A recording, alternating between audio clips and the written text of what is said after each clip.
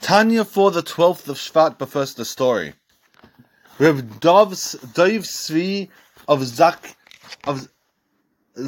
Kazivnikov was a Chossid of the Tzemach Tzedek, and as a very young boy he was known as an Iloi, he was known as a genius, and he knew an incredible amount of Torah, and he was a genius. The amount he knew at an extremely young age was incredibly impressive, and as he grew older in his city, he encountered many people that didn't know how to learn at all, and he felt bad for them. They couldn't read, they couldn't learn, they'd never experienced Torah at all, and so he took it on himself to teach them. The only thing was he had an incredible stutter. So teaching people came with great difficulty because he had to, getting through every word was a very tough accomplishment, a very tough requirement for him, or a stumbling block for him, and he really struggled to get through the lessons.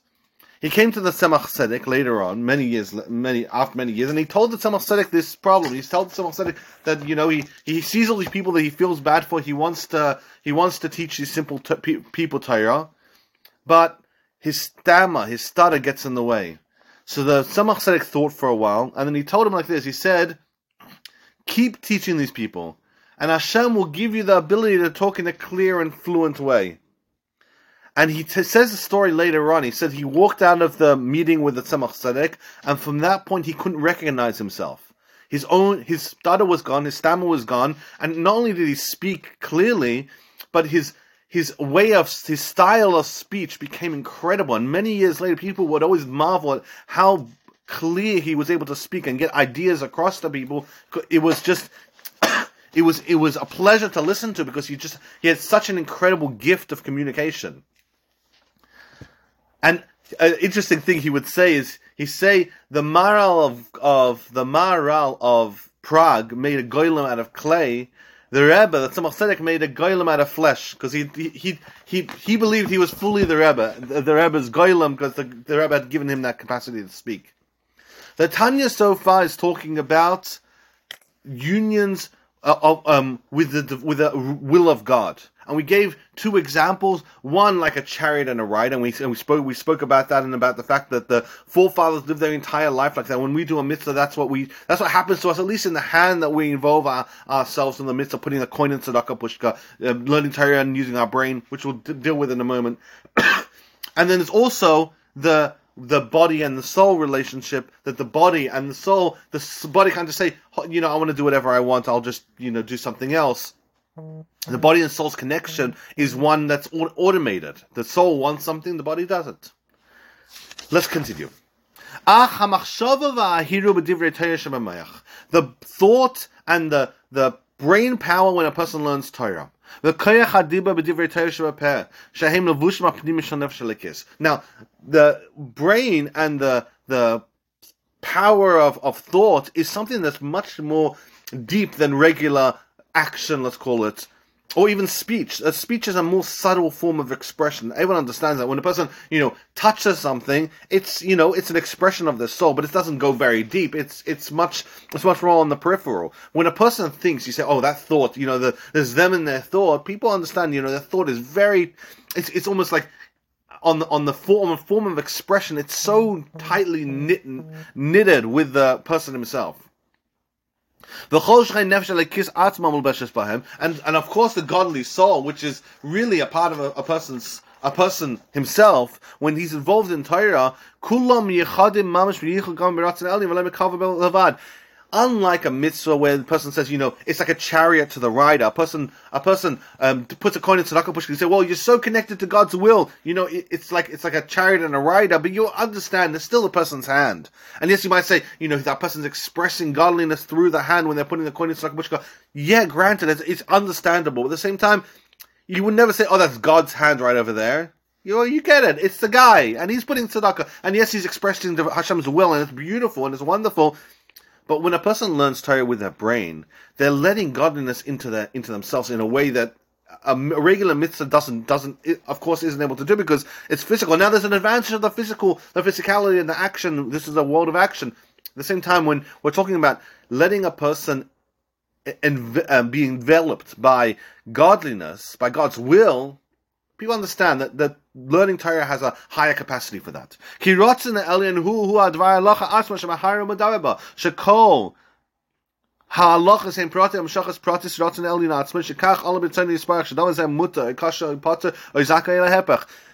Torah is an expression of God's will.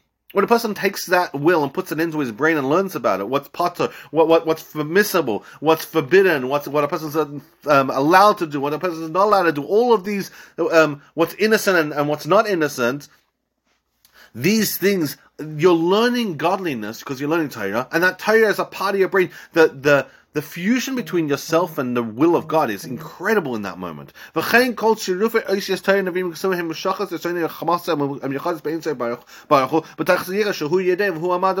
And when you learn the combination of letters, not just any combination of letters, but the combination of letters which express God's will, because they are the combination of letters which make up the Torah. So the words Torah, Tziv, Alon, Moshe, for example, any pasuk in the Torah, in that moment, what you're doing is you're connecting yourself with God. Now, Torah is just Torah. You say, well, Torah is Torah and God is God. No. As we already explained, God and Torah are entirely one. Hashem and His wisdom are one. It's not that, like us, we have ourselves and we have our wisdom.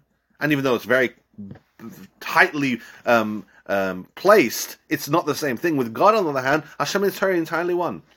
That's what we mean when we say God and His Torah are fully one. And it's not just organs of the king. When we came to mitzvahs, we said mitzvahs are like the limbs of the king. When it comes to Torah, on the other hand, Hashem and His Torah are entirely one. It's entirely bound. Well, how does that make sense? What does that mean? We don't know. That might be a little bit hard for us to understand. At the same time, this is the reality. Torah and Hashem are entirely one. And it's not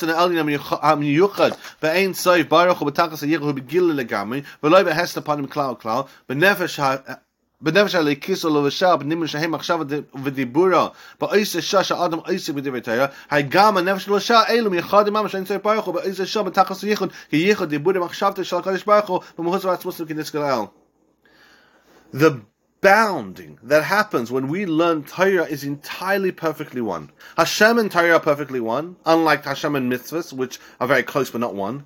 So when we learn Torah, what are we essentially doing? We're taking Hashem and we're connecting with Hashem in such a perfect unity, which is such a beautiful idea. Again, it is taking the idea of the beautifulness of mitzvahs, and you realize just how incredible learning Torah is, which we take for granted all the time, because we learn Torah all the time, and we don't realize what we're doing in the moment, like we're doing right now, is we're unifying ourselves with Hashem's will, with Hashem Himself, in such a deep and intimate way.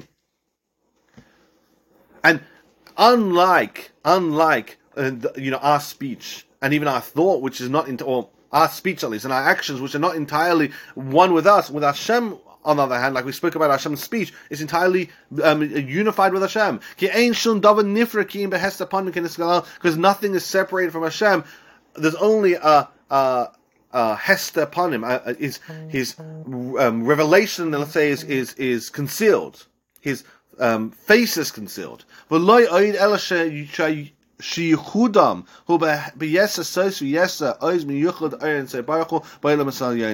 This unity is much greater in and powerful than the unity of Hashem in the higher worlds. So the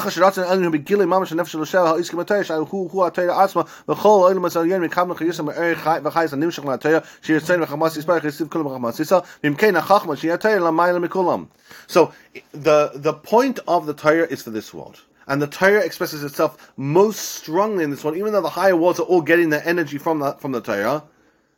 The point of it all is for this world. So remember, Hashem took the Torah and created the world. Hashem took the Torah and created the high worlds and the lower worlds. And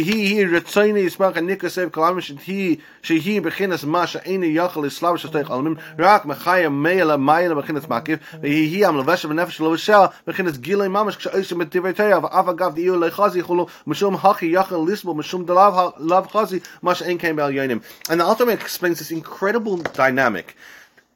Natural thought would say that the greater something is, the more they're able to receive. If someone's a very wise man and a very simple man, and they both go into a professor's class, and they're both listening to the lessons, the very smart person would receive more of the professor's lesson, because of course he has a larger brain, let's call it, and he's able to do it, and a little child walking in the room will be able to receive nothing. Or very little. And when when they both walk out, you say, well, of course, this guy is a really smart guy, he understood so much, he understood 90%, the young child understood 3%. You would say the same thing with Torah too. The Torah, because it's such a powerful energy, in the higher worlds, which also receive the energy of Torah, and also fused with the Torah, they would receive more Torah in a revealed way than we would be receiving in this world. And the Alter Rebbe says in the Tanya today, the end of today's Tanya, that it's actually not like that. Because the Torah energy is so unbelievably powerful, the higher worlds, like ourselves, are unable to receive it. So the energy, it's Soviv Kol energy. It's this unlimited energy that really can't connect to the higher worlds or the lower worlds. But what's interesting is, in this world, Hashem, because this is the point of the Torah is able to enclose itself into the dynamics, let's call it, of this world. And what's interesting in the case of the professor, it's the 3-year-old child that somehow walks away with more information than even that really, really smart person. Because the objective of the Torah is for this world, and the connection we have with Hashem in this world enables us to actually receive more of a revealed Torah than they're having in the higher world, which is such a strange idea, because, logical thinking should tell us that no, it should be the higher world to receive the lion's share of the connection of the divine will of Hashem and the Torah, etc. And it's exactly the opposite. It's our world that's able to receive the most of it. Thank you so much for joining the Tanya. Tanya have